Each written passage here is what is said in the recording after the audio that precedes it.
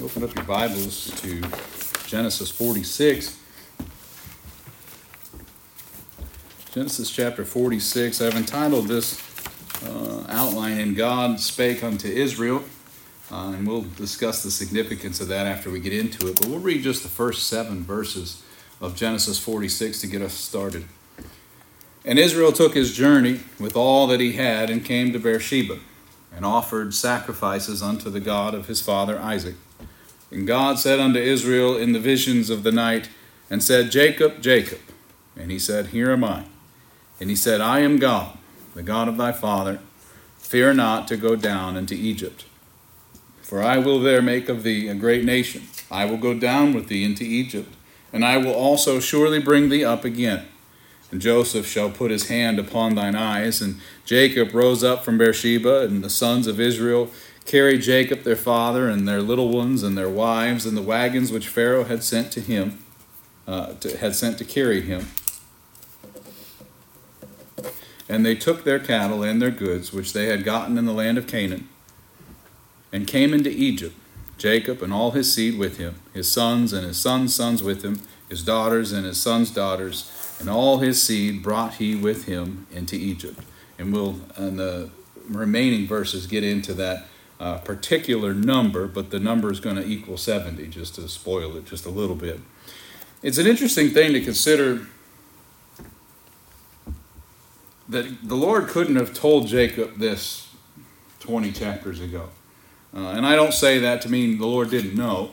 I say that to mean that there's some intentionality behind when the Lord reveals and tells us certain things.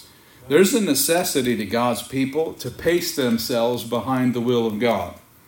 If God had said, for example, get thee out of Laban's house, get down to Canaan for a spell, and then I'll take you to Egypt. Well, Esau is in the way of all that. Certainly Jacob in his old man Jacob form would have said, well, I'm just going to go to Egypt. If I'm going to end up there anyway, any of us in the room would probably say that. I'm going to end up in Tulsa anyway. Why go through Temperance and Mantashew to get there? I'll just go to Tulsa. But there's a lot of things that had to happen along the way to get Jacob to Israel, to get Jacob to be who Jacob was required by God to be.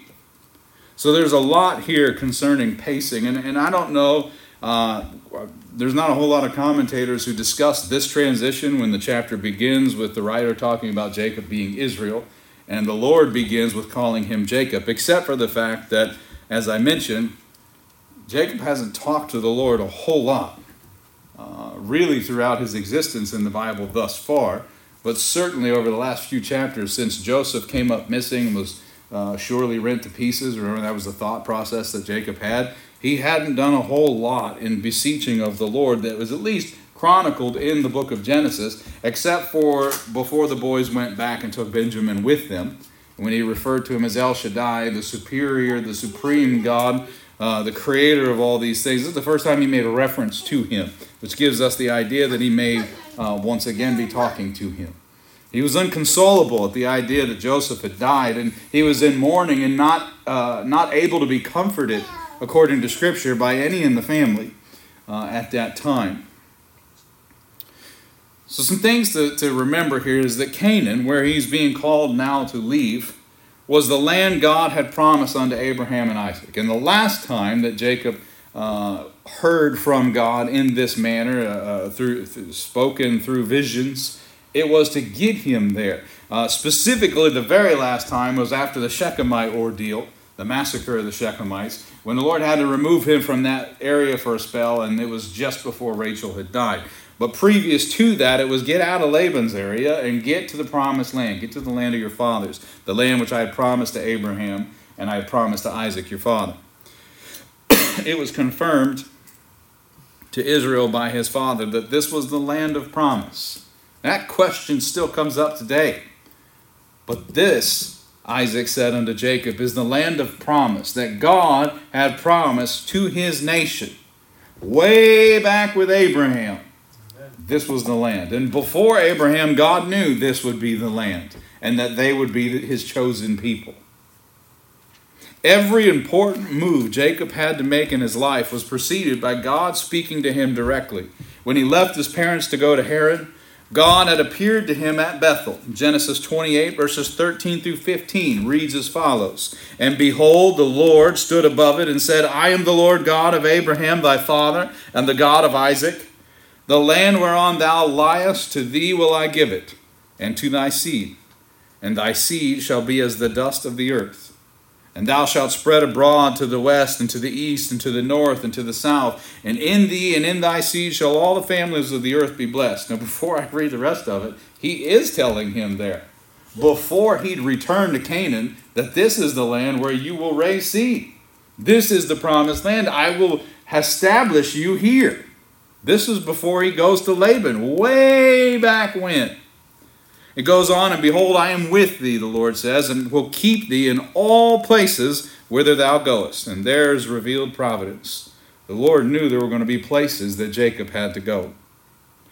And will bring thee again into this land, for I will not leave thee until I have done that which I have spoken thee of. Is this that moment? No, because his people are coming back. They're all going into Egypt now, and a few generations later, a few hundred years later, Jacob will be brought back at his death. But the nation of Israel, through the great Exodus, will leave Egypt once again for the promised land. That's what the Lord's referring to here. When he had been with Laban long enough, God instructed him to return to Canaan in Genesis 31, verse 3. And the Lord said unto Jacob, return unto the land of thy fathers, and to thy kindred, and I will be with thee. When it was time he left Shechem, God appeared once again to him in Genesis 35, verse 1. And God said unto Jacob, arise, go up to Bethel, and dwell there. He didn't say move there, he said dwell there, and make there an altar unto God that appeared unto thee when thou fleddest from the face of Esau thy brother, which was back there in chapter 28 that we just read.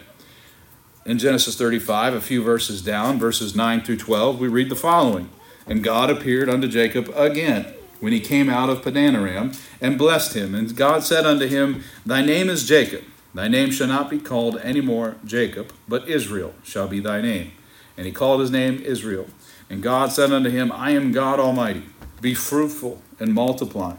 A nation and a company of nations shall be of thee, and kings shall come out of thy loins. And the land which I gave Abraham and Isaac, to thee I will give it, and to thy seed after thee will I give the land. Again, promises that Jacob wouldn't have necessarily understood. If it were for Jacob's understanding, the Lord would have just simply said, I will give it. I will give it the land. But he says, to thy seed after thee will I give the land. And this is confirmation that where they're going now into Egypt, if Jacob were to call back on these specific promises of the Lord God, did he change his mind? God forbid. Did he change the promise? God forbid. But we're called to leave by God's own word, by his own voice. What does this mean? Are those promises null and void? God forbid. He's still going to give your seed the land. And even today, as there's turmoil and strife continuously over whose land that is, God's promise isn't changing. That's his people's land. This journey began without the sovereign encouragement that he had come to know so well. If you look back at the end of the previous chapter, he says, it is enough, Joseph, my son, is yet alive. I will go and see him before I die. This was before the Lord spoke to him. He actually leaves that place and goes to the altar at Beersheba and then hears from the Lord. He had to come out from this place where he had been mourning. He had to come out from this place where he had gotten so comfortable over at least the last 20 or so years. He had to come out from there and return to the place where he knew the Lord was. He had to meet him there before he would hear the voice of the Lord.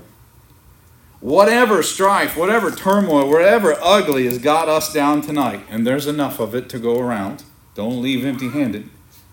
We have to return to the place in which we know the Lord had once spoken unto us if we long to hear him speak to us once again. Not here,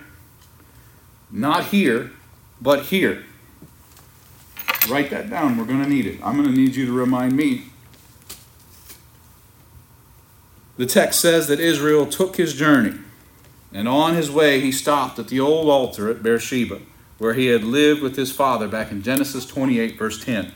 Beersheba was near the southern boundary of the land and would essentially represent a point of no return for his journey to Egypt. Israel had no commandment to not go, and nothing commanding him to stay. Surely God was able to end the famine in Canaan if he so desired to do. And with the opportunity to follow his sons before him by multiple acts that would have certainly seemed as miracles of his Jehovah, all Israel could do was to pray and honor God along the way, which is why he stops at this altar. He had to trust that the Lord would close this door if it wasn't what he was intended to do. And we have to do the same. The opportunity to follow before him in a heart and a mind for prayer. We have to ask, does the option before me conflict with the Word of God? Does it dishonor God in any way? Then, as we talked on Sunday, the only thing left to do is pray, pray, pray without fainting, acting in faith. Most assuredly, Israel then was greatly comforted in our text to receive confirmation after going to the altar that he was indeed to go down to Egypt.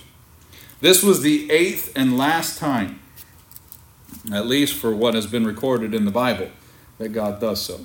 Genesis 28:13, 31:3. If you're following in your outline, I'm on the top of the back of the first page.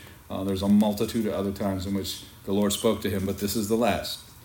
Here in verse 4, the Lord says that he would surely bring thee up again from Egypt. This will be accomplished literally and physically after his death. He gives that as his dying request in Genesis 49, and you can turn there if you will. We'll talk more about it when we get there. But now we're going ahead in Genesis 49, verse 29 and 30. And Jacob charged them and said unto them, I am to be gathered unto my people. Bury me with my fathers in the cave that is in the field of Ephron the Hittite, in the cave that is in the field of Machpelah, which is before Mamre, in the land of Canaan, which Abraham bought with the field of Ephron the Hittite for a possession and of a burying place. And I think this was in a chapter that I taught on last spring before I got here. So when we get to Genesis 49, we'll do a little bit of backtracking and discuss that particular purchase and its connection to all these things. So that was when he gave the command or the charge to handle him in that way when he passed. In Genesis 50, verses 4 through 8, we see it literally accomplished. And when the days of his mourning were past, Joseph spake unto the house of Pharaoh, saying, If now I have found grace in your eyes, speak, I pray you, in the ears of Pharaoh, saying, My father made me swear, saying, Lo, I die in my grave, which I have digged for me in the land of Canaan. There shalt thou bury me. Now therefore let me go up, I pray thee, and bury my father, and I will come again. And Pharaoh said, Go up and bury thy father, according as he made thee swear. And Joseph went up to bury his father, and with him went up all the servants of Pharaoh, the elders of his house, and all the elders of the land of Egypt, and all the house of Joseph, and his brethren, and his father's house. Only their little ones and their flocks and their herds they left in the land of Goshen. It's very significant that so many went to that funeral, but again, we'll talk about that when we get to Genesis 50, Lord willing, or we'll be called up in the rapture, and he'll just tell us there. This too was promised unto Israel when God told him that Joseph shall put his hand upon thine eyes, which is in this chapter.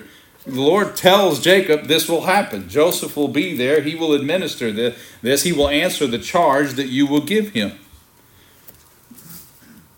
Now, when Jacob first brought his family into Canaan, there was a great concern over the assimilation with the local tribes and perhaps contamination of those religions. Remember the defiling of Dinah. When Jacob's decision to basically just let's see what happens didn't go well for the Shechemites or for Dinah. In Egypt, that would not be the case, as Egyptians felt themselves superior to other races and were very reluctant to mix and intermarry with foreigners, especially shepherds, which makes it all the more significant that in Genesis 50, some of them would go to this funeral or to this grave service. We've seen evidence of this already. Genesis 43, verse 32. When we read, and they set on for him by himself, and for them by themselves. This was the dinner that Joseph had at his home for his brethren before he revealed himself to them. He ate by himself and them by themselves, because the Egyptians might not eat bread with Hebrews. But that is an abomination unto the Egyptians.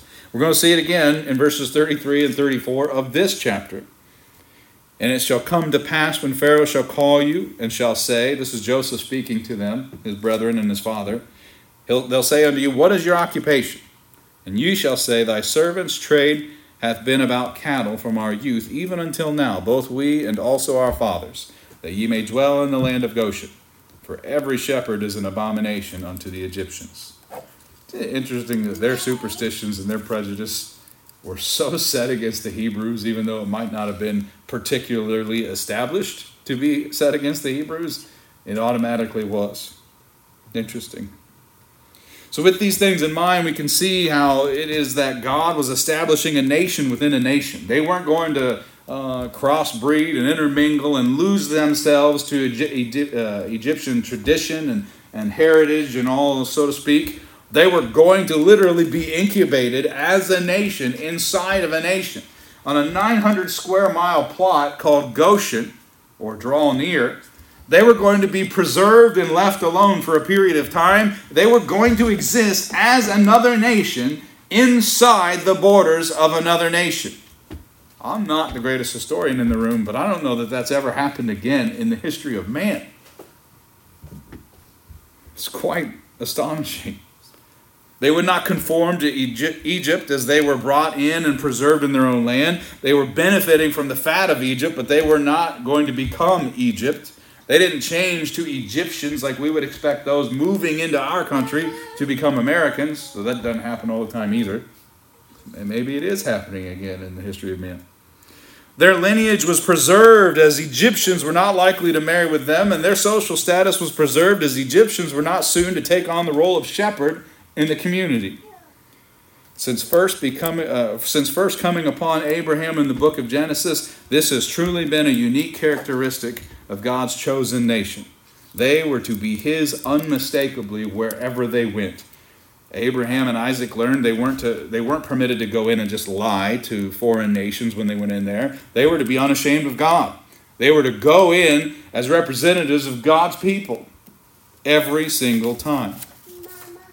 And then the rest of what we're going to cover today is the real exciting stuff, the list of the names of those going in with Jacob. And before we get into it, we should acknowledge that not every name covered here is physically going into the nation of Egypt. I know that sounds like a misnomer, sounds really weird. You'll start to see it as we go, and I'll try to point it out. This is specifically dealing with Jacob's lineage, most likely at his death. It's recognized that as a nation inside of another nation, they all came out with Jacob. So here we go. Verse 8. And these are the names of the children of Israel, which came into Egypt, Jacob and his sons. And if you're looking at the outline, it's charted. If you turn the page, you'll see it. Reuben, Jacob's firstborn, and the sons of Reuben, Hanok and Phalu, and Hezron and Carmi, and the sons of Simeon, Jemuel, and I didn't practice any of these names, and it's going to be revealed here pretty quick, so I'll just let you know it's about to get fun. Jamin, and Ohad, and Jachin, and Zohar, and Shaul, the son of the Canaanitish woman. This is just basically signifying that the other wives might have been descendants of Ishmael, or descendants of Esau, or possibly of Keturah. And the sons of Levi, Gershon, Kohath, and Merari, which there's some significance there. If you look at the chart, I use an asterisk and a plus sign and a caret to signify some very particular things. From Levi's line, Kohath is where we're going to find Moses coming out of. The next line that's listed here, find my place, the sons of Judah, and Onan, and Shelah, and Pharez, and Zerah. But and Onan died in the land of Canaan. So we already start to see the first evidence that not all of them are physically coming out of Canaan to go into Egypt. But they are noted here, and so they are also on our list. And the sons of Pharez were Hezron and Hamuel. And then you see a couple more asterisks here. The star next to and Onan on the chart because they died in Canaan. Pharez has a plus sign or a cross because this is the sacred line in which the Lord Jesus Christ will come. The sons of Issachar, Tola, and Phuvah, and Job, and Shimron. The sons of Zebulun, Sered, and Elon, and Jaleel. These be the sons of Leah, which she bare unto Jacob in Padanaram, with his daughter Dinah. All the souls of his sons and his daughters were 33. And you can see that count there on the chart in the outline. These names total 31. However, and Onan died in Canaan, leaving only 29 of Leah's sons and grandsons who went to Egypt. Presumably, therefore, Leah also had 4 daughters or granddaughters, making a total of 33, according to what we read there in verse 15. And again, it's pretty significant of this original list, just how many other future names we're going to see as soon as we get into Exodus, really, coming out of that line. Hezron and Hamuel, the sons of Pharez, are listed here as well, but they're not likely born yet. If you recall that chapter that we spent on Judah,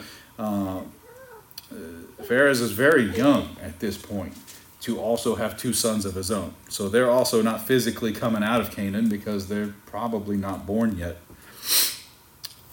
It is likely that they're recorded here to signify the lineage in which the Lord Jesus was going to come from. So I didn't include it in the chart, but just so you know, as it says there in the outline, Hezron is the son of Pharez in which the Lord Jesus will eventually come. Verses 16, 17, and 18, the sons of Gad, Ziphion and Haggai and Shunai and Esbon, Eri and Arodi and Arilai. The sons of Asher, Jimnah and Ashua and Asui and Beriah and Serah, their sister. And the sons of Beriah, Heber and Malchiel. These are the sons of Zilpah, whom Laban gave to Leah, his daughter. And these she bare unto Jacob, even 16 souls. I didn't put a whole lot of side notes in here, but understand again, Zilpah being a handmaid. That's who they're referencing here. 13 names in this chart, plus Serah, daughter of Asher, and 2 sons of Beriah, Heber, and Malchiel are listed in our text as well. Genesis 46, verses 19 through 22. The sons of Rachel, Jacob's wife, Joseph and Benjamin.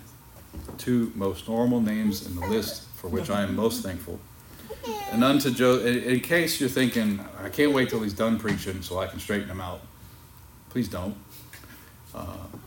Just don't. It's not fun for anybody. And unto Joseph in the land of Egypt were born Manasseh and Ephraim, who we've already seen quite a bit of, which Asenath, the daughter of Potipharah, priest of On, bare unto him. And the sons of Benjamin were Bela and Becher and Ashbel and Gera and Naaman and Ehi and Rosh and Mupim and Hupim. Those are probably my favorites. And Ard. I don't know how Ard follows Mupim and Hupim, but there he is. I like to think Mupim and Hupim's twins. Becca and I grew very, very close when she was finishing school at Kent State, and I was living in South Carolina for work. And we would call one another and do Bible study, and we'd get to these chapters, and she had to have looked ahead because it was always my turn to read.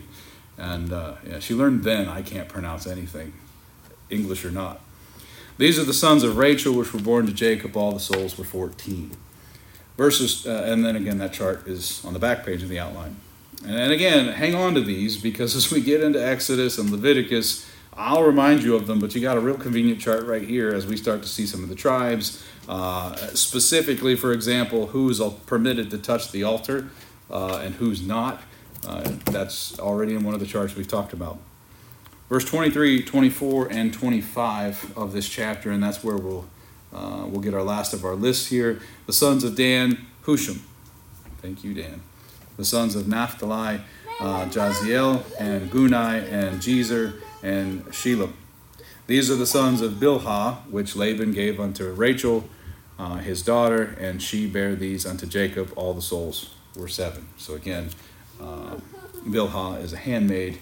And you can go back into Genesis and find where all of this first happened. Interesting read, but read nonetheless for your own personal study, because we've taught through that already. So the last few verses I want to deal with before we close, verse 26 and 27, read as follows. All the souls that came with Jacob into Egypt, which came out of his loins, and this is where we start to get the parameters of who's on it and who's not, and it may seem extremely helpful, but you'll see in just a moment. Besides Jacob's sons' wives, so Noah's daughter-in-laws are not included, all the souls were 66. And the sons of Joseph, which were born him in Egypt, were 2 souls, also 2 souls that did not go from Canaan to Egypt because they're already in Egypt.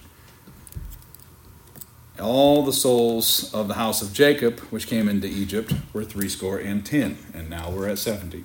So of the 70 names above, as I mentioned, not all the 70 were to make the journey to Egypt from Canaan. Joseph and his 2 sons were already in Egypt, so subtract 3. Pharaoh's 2 sons were likely not born yet, subtract 2. It's possible that not all of Benjamin's sons were born before leaving as well, but this list was essentially compiled after their departure by the chronicler to depict the lineage of Israel as it relates to their period of time as founding fathers, if you will, as a nation inside of Egypt. Stephen's sermon in Acts 7 kind of makes it even more confusing. But since we quoted Acts 7 last outline, I feel like we should probably speak to this. In Acts 7, it states that 75 souls went into Egypt. So we can acknowledge that this list is not inclusive of only those that had to make that journey. And it's likely there were some kindred, as he says in verse 14 of Acts 7, that came along too, that were kinfolk, but maybe not blood folk relation to Jacob. Nonetheless, we have the exact list in Genesis that we are required to have for what lies ahead in our studies. So you don't have to memorize it, but you'll want to keep this handy so that you're familiar with it. The number 70, as we close this outline, is very significant in the Bible. We will see it from this point forward more and more and more. And it actually comes up in the book that I gave Terry tonight. When we first see the sons of Noah, 70 is in that chapter 2. I think it's Genesis 10. So 70's already got some significance to the nation, to their heritage, and it will continue to do so. One day after leaving Egypt, Moses would appoint 70 elders in Numbers 11, verse 16. There are 70 years of captivity in 2 Chronicles, chapter 36, verse 21. There are 70 weeks determined on the people of Israel to finish the transgression, according to Daniel chapter 9, verse 24. 70 translators of the Septuagint, translation of the Old Testament into Greek, 70 members of the Sanhedrin in the New Testament in the days of Christ, and 70 witnesses to Israel sent by Christ in Luke 10, verse 1. Psalms 90, verse 10 even relates the years in the life of a man to be 70, where it says, "The days of our years are 80 years and 10, and if by reason of strength they be 80, yet is their strength labor and sorrow, for it is soon cut off and we fly away. Even so, Lord Jesus, come quickly." 70 has a sacred meaning in Scripture that is made up of the factors of 2 perfect numbers. 7 representing perfection and 10 representing completeness and God's law. As such, it symbolizes perfect spiritual order carried out with all power. And we should probably add to that the Lord didn't wait until there were exactly 70. He knew there'd be 70. Genesis is an amazing book. So I know we have fun with the names here and we laugh a little bit about it. But again, be familiar with it. If you really wanted to, you could come up with some real hard questions concerning who the tribes are when you look in Revelation, when you consider what Daniel says about them. Don't really want any of those questions tonight either, but it's good to study the Bible, and it's good to run into these things and really wrestle with them. And I pray indeed that you will do so. What a blessing it would be that we would challenge one another with that in conversation. All right. Are there any new prayer requests, specifically Brother Rob?